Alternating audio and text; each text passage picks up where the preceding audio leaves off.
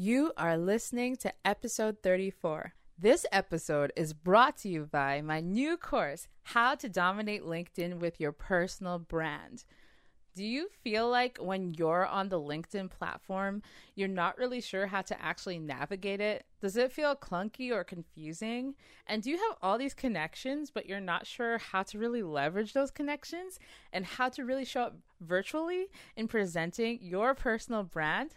Well, that is what this course is about, because since September, I've gone from 1,500 connections to about 8,000 connections on LinkedIn.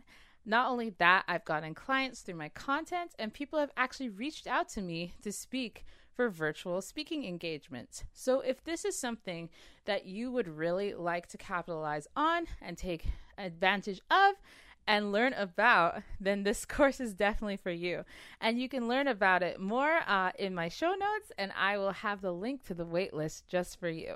And now on with the show. I'm so excited to share this episode with you because it really was a gem that came out of a virtual coffee. I know I met a lot of cool people through virtual coffees during this pandemic. I guess that is one of the blessings I can genuinely say has happened. And one of them is today's guest, Sydney Wong. We met through virtual coffee, but through that virtual coffee, I learned about her experience in Silicon Valley and what she's really about, and I knew I had to interview her for my podcast. Her mission is to bring the Silicon Valley model to Canada. She is a young, enthusiastic, ambitious entrepreneur, angel investor, and speaker. And she has even started her own company, Venture X, which really helps startups get that funding. You'll learn so much from this episode. I know that if you're interested in angel investing, entrepreneurship, and startups, this is the episode for you.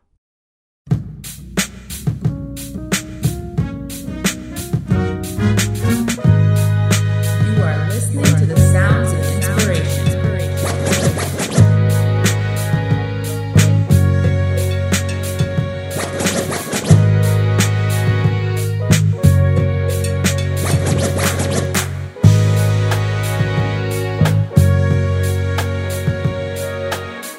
Welcome to the Okiki Podcast, where we make inspirational people known. Brought to you by your host, Fian O'Brien.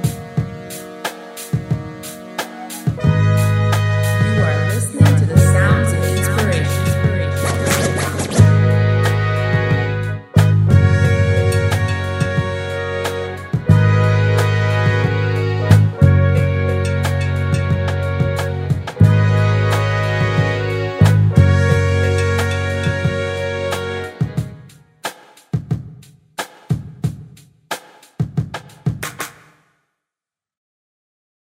Hello, everyone. Welcome to the Okiki Podcast. And I'm so excited to have a very special guest today, Sydney Wong. And she is the CEO and founder of Venture FX. I actually met Sydney through virtual coffee. And since then, we've been talking a lot about tech. And she just has some amazing information to share with you all today. So thank you so much, Sydney, for being willing to be part of this. Thank you so much for having me. Thanks. So do you mind telling our audience about your background? How did you actually get into the tech space? Sure, yeah. So when I graduated from my university, it was during the time of the recession. So during that time, it was really difficult to find marketing jobs. And I ended up in tech kind of by accident because it was the only place that was really hiring a lot. And so then I was working more and more in that field. Then a few years later, I had a friend from San Francisco who said, if I was very serious about learning more about tech and startup, then I needed to move down to the Valley. So I did, and within about 10 days, I bought a one-way plane ticket and I moved in with him. Wow. And it was a crazy kind of adventure. I got to meet a lot of great founders, and I realized that I really wanted to work in this space and I wanted to help improve this industry. So I talked to all the different kinds of startup founders, and I ended up building a platform that uses your metrics in order to best put your best foot forward when it comes to early stage funding. So it specializes in pre-seed, seed, and up to Series A funding for tech startups. That is so amazing. So do you want to kind of walk our audience through that process? Like you take a one-way ticket to Silicon Valley, which is pretty daring to do. How did you navigate entering that tech space, not only as just entering that tech space as an outsider of the Valley, but even as a young female? How did you navigate that space and really show up with confidence to start networking with some of these people? So I always found that Silicon Valley was a very special place. As soon as you kind of get out of the airport, you have this feeling that everything is possible. And someone that you're probably looking at is making it possible. So it's a very inviting and innovative kind of place where people feed off each other's ideas, improve them, and execute them in a speed and level that I don't see anywhere else in the world. And I've lived in a lot of different places. So for example, I was working as a consultant a few years ago, also in the tech space. And I went down to Silicon Valley, but this was when I actually had just left this job. And I was supposed to be at this conference that was in San Francisco. But of course, because I left the job, I was no longer going to the conference. So I was just kind of walking around San Francisco doing what I think San Francisco people do, like looking at sea lions and stuff. And so I was at the port, mostly checking out sea lions. That was like my whole plan for the day. And there was this man who was jogging, and he really wanted to take a picture of the background. So he asked me to take his picture, and I did. So I took his camera, I took a picture, and then I, just greeted him, just kind of wish him well for his day, and was on my way. And then he asked, wait, what do you do? Who are you? Why are you here? Because he also saw that I wasn't from there. And so then I told him I was supposed to be at this conference, but now I'm not going to go. I actually work for this type of software. And he goes, we're trying to hire somebody just like that. And so I ended up going to the conference and with his company, because he was actually one of the sponsors. And it was a really interesting kind of experience. And I met his whole team and, learned what kind of collaboration forces that we could have. But these are the kinds of examples where if you are approached or you say yes to opportunity or you introduce yourself to people, you would be surprised with the kinds of outcomes and reactions that the world can provide back to you. It's kind of like that whole saying of, you wish there were more doors that opened up for you. Well, are you actually the one knocking on them? And how many have you knocked on today? Kind of thing, right? So it really teaches you a lot about the potential when it comes to being open-minded and understanding your kind of mentality of abundance in the world. That's amazing. Yeah, I love what you said, because it is that way. Like you can't really get those opportunities if you don't knock in the first place. And even just asking people in the first place or just having those conversations is a really good place to start. So kind of going off of that, what is your advice for people who do want to start in the tech space? Let's say they can't just take a one-way ticket to Silicon Valley. What should they do if they just have even the slightest inclination to try and get into this sector? Well, understand what problem it is that you're trying to solve. So as an investor today, of course, we're looking for things that are very unique, and we're looking for things that are 5 times better than the current solution, not just a little bit better, right? You're really going for a type of moonshot style, and you're really wanting to win the market. So is your market big enough? Are you doing the research that it is big enough, it is scalable, you are helping enough people? Is the problem you're solving a real problem, or is it just a problem for you? So this has also come about oftentimes too, that, some people are solving a problem, but it's just a problem that they've experienced and maybe not one that a lot of people are experiencing. And therefore you can't really build a huge business, but you can probably build, a lifestyle or hobby kind of business on the side. In terms of meeting more tech people, I would always be recommending that, but you're really having to provide value. So understand what you are good at and providing value to them.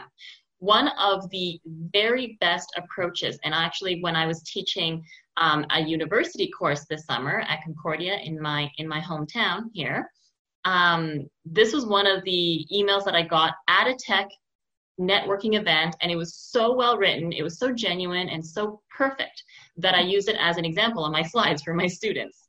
Mhm. And so there was this person that I met at an event, and he was so nice. He was perfectly nice to talk to. This was when I was just starting out, and I was looking to meet more tech people, but I didn't have my business concept completely confined yet.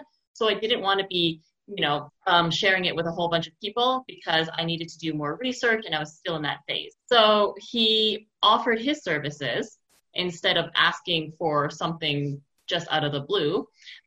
He said, hey, this is my background. I have a tech background. If you ever want, any kind of advice on what it is that you're working on, let me offer this to you free of charge. I just want to see if my background can help you. Right now, I actually am writing a book. He was writing a book about math. And then he said, if you do have a moment, I would love for you to, give me some pointers about some of the things that I'm writing about as well. So he started off by offering value to somebody that he can provide, not knowing if I need it, Right. but offering the value and then asking for really very little in return. And it was something that was so genuine and helpful to me, but also that interaction taught me a lot about how to deliver my messaging and how to really announce yourself in a world that you may not be super familiar in, but it is something that you want to contribute to. So start contributing. You always can. Mm-hmm. Yeah, so many great points for our audience there, like starting with actually offering value, making those invitations. Again, like you said, there's a lot of correlation with relationship building. So that's really great. And so I wanted to ask you then, you also got in the tech space, but you also got into the investing space, which is, again, another area I'd say for a lot of young people, it's something more of us should probably be more versed in, more interested in. So how did you kind of get into that arena as well? So because we were building a tech platform that was specializing in investment, I learned that, understanding both sides is really, really important. And so with the revenue that we've generated from our business in the first couple of years, we can reinvest it. And also just in terms of being part of the understanding, the process, the partners, it is really important that you are out there and you are putting your money where your mouth is. You are out there to make an impact, and you are working with those that you really believe in, right? So, all of our investment potential startups are those that came from our VentureX platform, because that way we can really see where their business is heading. We can track everything about their business, and we have the best, most innovative companies because we've already vetted them. And therefore, our 250 investment partners of VentureX can also feel confident that they can co-invest with us. Mm-hmm. Yeah, so I want to talk about that because I want to talk about how did you get into the process of creating VentureFX, and how did you actually build that trust with those investors to actually really look at this platform as something serious, because just to give some background for the audience, this is kind of a totally different thing. So maybe we can break that into two answers here. How did you create this platform? And then how did you then really build the trust of those investors to see this as a route to take rather than just going out and doing it themselves? Yeah, that's a really great question. Perhaps it's actually best if I show you, and then I can show you kind of the features and what that used to be and what it kind of looks like now. So then you can see the evolution in kind of live. Awesome. I'll share my screen, and then I'll show you what our platform kind of looks like. So this is what we built first. You can kind of see that this looks like a dashboard, and we have runway, conversion, and engagement. And we actually used to have more metrics, but we had to take those off because they weren't as relevant for all the different kinds of companies, for example. Reiterating is a key to how you're going to build things, anything from scratch. So here you see your financial runway, you see your burn rate. How are you managing your own money is going to tell investors how you're going to manage their money. If you are somebody who burns money super fast and you actually live in a low-cost city, that tells them a lot, right? Conversion is how you're converting leads into sales in all these different ways. So some of the ways that we test is, for example, pilot projects, as well as letters of intent, and those kinds of things. So our system checks for all of these things and how well you're converting, what your fiscal patterns are, things like that. All of these things are really important because the investors have a fiduciary duty to make sure that they get the investment back and they generate a return for their LPs, their limited partners. Engagement was always a big popular one, of course. So this is a combination of retention and usage. And so, for example, when Facebook was starting up, they were super high on signups. Within, I think, a month, they had about 80% of the school campus, on any school campus that they launched at, were on Facebook. Right. And yeah, so their high growth sets a bar for what other social media platforms or other social platforms should be at when they're talking about, hey, we're growing super fast. No, are you growing this fast or not? And when it comes to things like, engagement, I'll show you here, we have thresholds, right? So depending on your type of business, industry, and business model, we have minimums and recommended before you should be submitting your business to investors at these stages. So this is something that is very unique because it gives you all the information that you need before you walk in the room. When you're pitching, you're really not the only one pitching, right? Like a fund is limited. It has a lot of money, but it's limited, which means that they can only decide on so many per year or per whichever amount of time. And so if they choose to invest in you, they're choosing not to invest in someone else. So you just want to make sure that you really are at the level that you want to be before you go and meet with the people that you want to be in front of. That is so great. And thank you for really showing what your platform looks like, because this platform is unique in the sense that you are really providing that essential information for the investors coming in. Mm-hmm. Yeah, absolutely. And then also, there's also the tech startup side. So I guess from the tech startup side, how did you really come about creating those benchmarks for them to try and reach in order to become a viable product to those investors that you're engaging with? Yeah, so really good questions.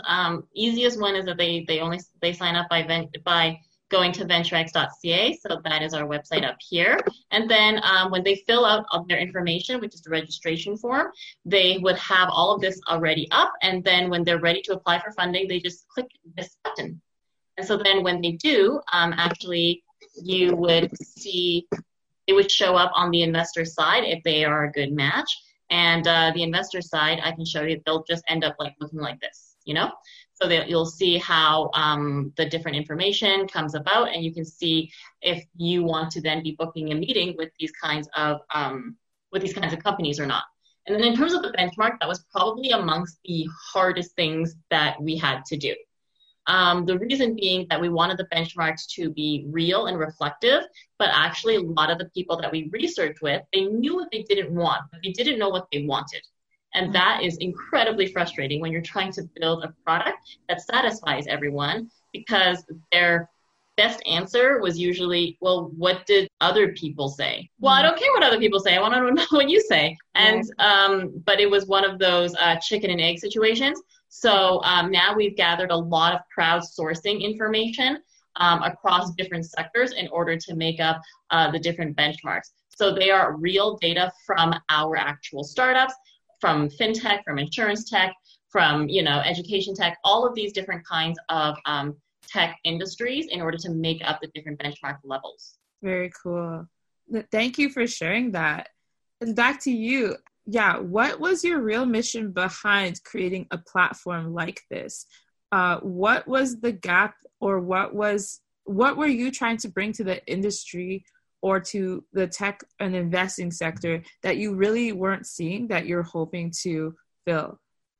Yeah, so there are a lot of different gaps in the investment industry, only because it's such an old industry. So it has not been revolutionized in many generations, which is ironic because it's the kind of thing where people look for innovation every day, and yet the industry in itself has never been innovated. So that's why it creates a lot of different gaps, especially in today's world.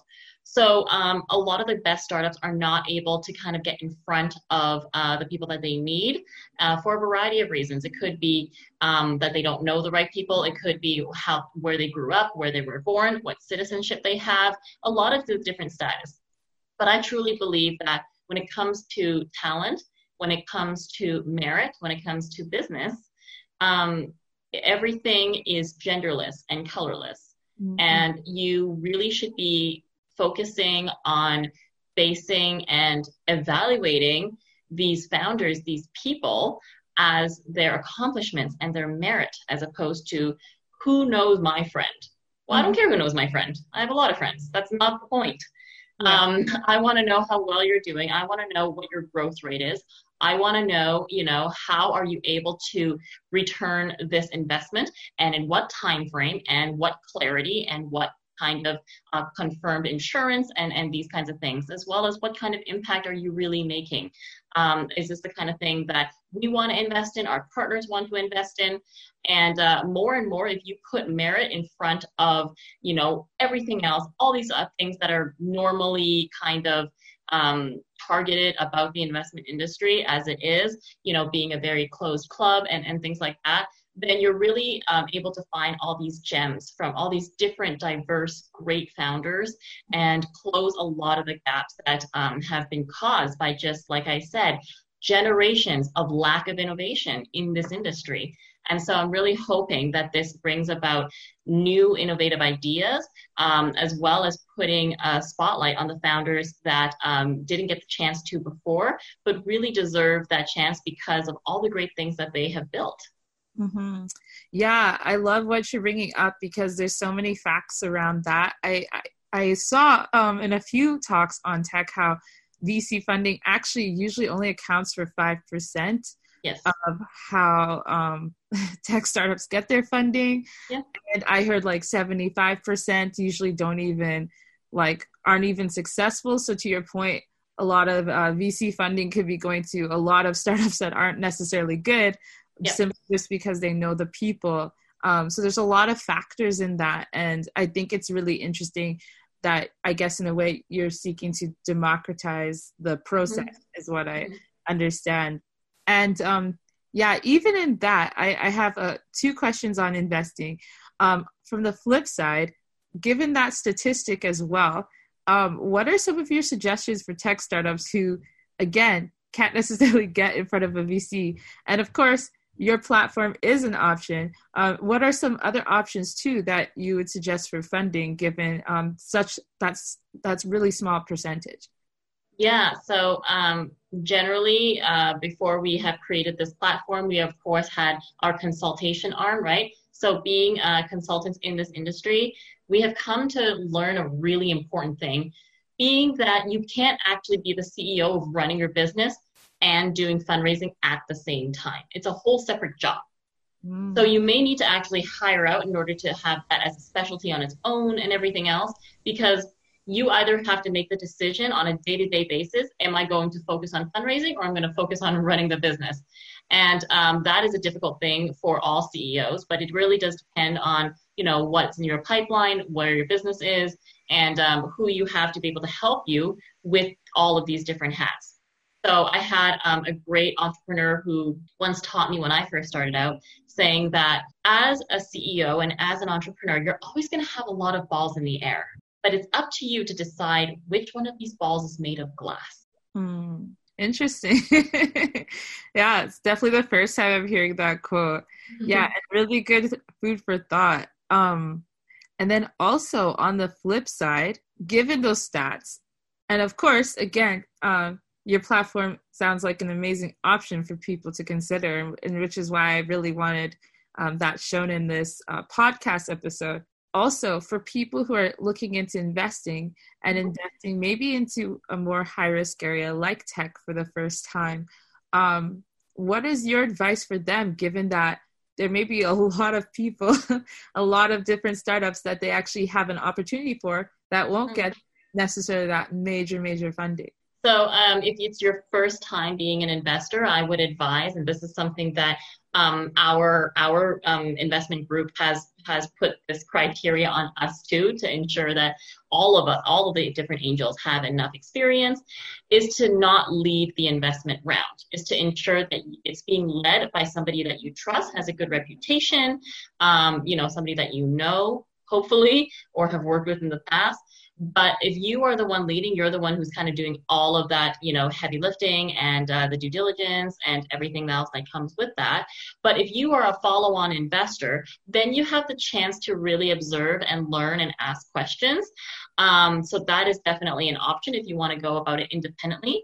To even lower your risk even more, to be a little bit more conservative, is just to join an angel group as well.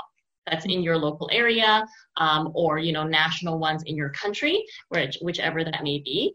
And these kinds of groups will again give you the opportunity to learn the ropes as you get started, before you start making these kinds of big decisions and putting your money on the line. But you will be able to, just for usually a couple $100 membership fee, be able to go to all of these different training sessions and all these things, because there's a lot to do that's more than just, I want to invest in tech startups. There's a lot of verticals. There's a lot of things to consider. There's a lot of trends. Even if you invest in something and that round doesn't close, that means that your investment is not useful anyway. And or it could be worse, that they just close it with a smaller round, but then the company isn't actually growing to what they promised, because they couldn't get other people to close. So there's a lot of different factors, and putting a huge focus and emphasis on your education as an investor has to be number one. Really, really great advice. And in that light, given with COVID and everything that's been going on, what are some of the trending industries that you think will pop up as places that could be considered for investment, or that people should at least maybe look at? Yeah, so that's a really good question. We are actually launching a blog article about, the different pivots that have happened for startups and for companies, because, having a lot of industries be hugely affected, including retail, restaurants, and travel, by this pandemic, which is incredibly unfortunate, of course. There are a lot of other factors also to include. So some of the trends that I've been seeing and hearing about are anything from obvious to super, super kind of obscure, like you wouldn't even think that this would be a thing. So some of the interesting ones, for example, is of course food delivery being the biggest growing place right now. Every single rideshare is aggressively trying to pursue and acquire as many food delivery apps as possible. And so that is great. I think Uber was the really big one that closed, I forget how much money it was, for Postmates, which is fantastic because the Grubhub deal kind of fell through. So I think that's great, because it was before about 30% of their revenue, but now had to increase to like 90% of the revenue, because there's more people ordering food than there are taking rides. And that is very important to note, right? And then on the other hand, the more kind of crazy ones are that people don't want to go to malls anymore. So there's a lot that are closing down. But even before that, to be perfectly honest, like our mall in the Eaton Center had like 30% closure anyway. So it's not because of this necessarily. They had a lot of empty stores. And so, but one of the huge problems that came up during COVID were retirement homes. People didn't have enough space to separate and isolate and quarantine, and they couldn't socially distance for a lot of reasons. So, I was listening to one of the authors that I really admire, James Altucher, who was talking to someone about maybe they're going to change malls into new retirement homes. There will be so much space, and they would be changing something that has multiple floors, already has elevators, and into huge retirement homes, because they needed all of that space, right? They needed that space. What COVID-19 did is that it shined a light on industries that were already suffering, on insurance and health problems and systemic wage problems that were already suffering in the first place. Right. And so what it did is that it really just turned these things into a magnifying glass of problems, so you can kind of see them up close and really personal. So those are two kinds of trends that I'm seeing. I really find that when it came to the market and how it's reacting to COVID-19 is very unpredictable. As a very happy investor of Shopify, for example, it has shot up like crazy because even in big cities, like I live in Montreal, there are a lot of mom and pop shops that never, ever had a website before, including my favorite grocery store, never had a website before. They like just got an email a month ago, and like that's their online delivery. And I was like, okay, that's not what any of those words mean. And so you have to like call them, you have to like email them, but they have no ability to list any food online. So places like Shopify is making just a killing because which mom and pop shop didn't have to then revert into, hey, we've got to make sure that we have an online presence. We've got to make sure that it's affordable. We need to make sure that it's up now. And you know what? We may not be able to have a developer be able to do something super complex. So what is a platform that we need in order to make sure that, we are still going to be able to pay rent next month? Because just because you're not open, it doesn't mean you don't have to pay rent and insurance and all of these things. You still do, right? And so it's kind of very interesting to see these giants either grow enormously or fall to the ground, like Airbnb, where nobody can travel. So nobody needed an Airbnb. And it's kind of like if you think of the game Yahtzee, where you put the dice in the barrel and then you shake it up. And that is what I felt like the market rise and crash was like, because it wasn't a V-shaped recovery. It was just kind of up and down and mostly sideways. And then when you let go of the dice, you see a whole new set of winners and losers. And you have to see which side of your intuition that it's really going on. Yeah, so definitely a lot of watching, learning, pivoting happening during this time. And thank you for that insight too. Very cool points. And finally, what is the most valuable thing to you about being in the role that you're in today? I think the most valuable thing, that's a very good question. So I think the most valuable thing is that I get to work on things that I believe in, and I get to work on having the kind of life that I think I've always wanted. And these are the kinds of things that I hope everyone will get an opportunity to experience in one way or another, whatever it is that their career path is or their personal choices are, to experience that kind of individual freedom and expression and, optimizing things that are really important to them. Mm-hmm. And I think that when you are implementing your actions that stay true to your values, then you are living exactly the way you're supposed to. That's awesome. Thank you so much, Sydney. Thank you for this insight and really an amazing interview. I'm sure our audience will get so much value out of this. And everyone, you definitely need to look out for her platform. If you're a tech startup, this is a great place to go, even to learn how to have those benchmarks for yourself to really be ready to present yourself to other investors too. Where can we find you, Sydney, if you could just remind the audience again where they can catch up with you? Yeah, absolutely. So venturex.ca is www.venturx.ca. There's also a contact us form and chat that I also receive messages from. So you can feel free to chat or send me an email message anytime.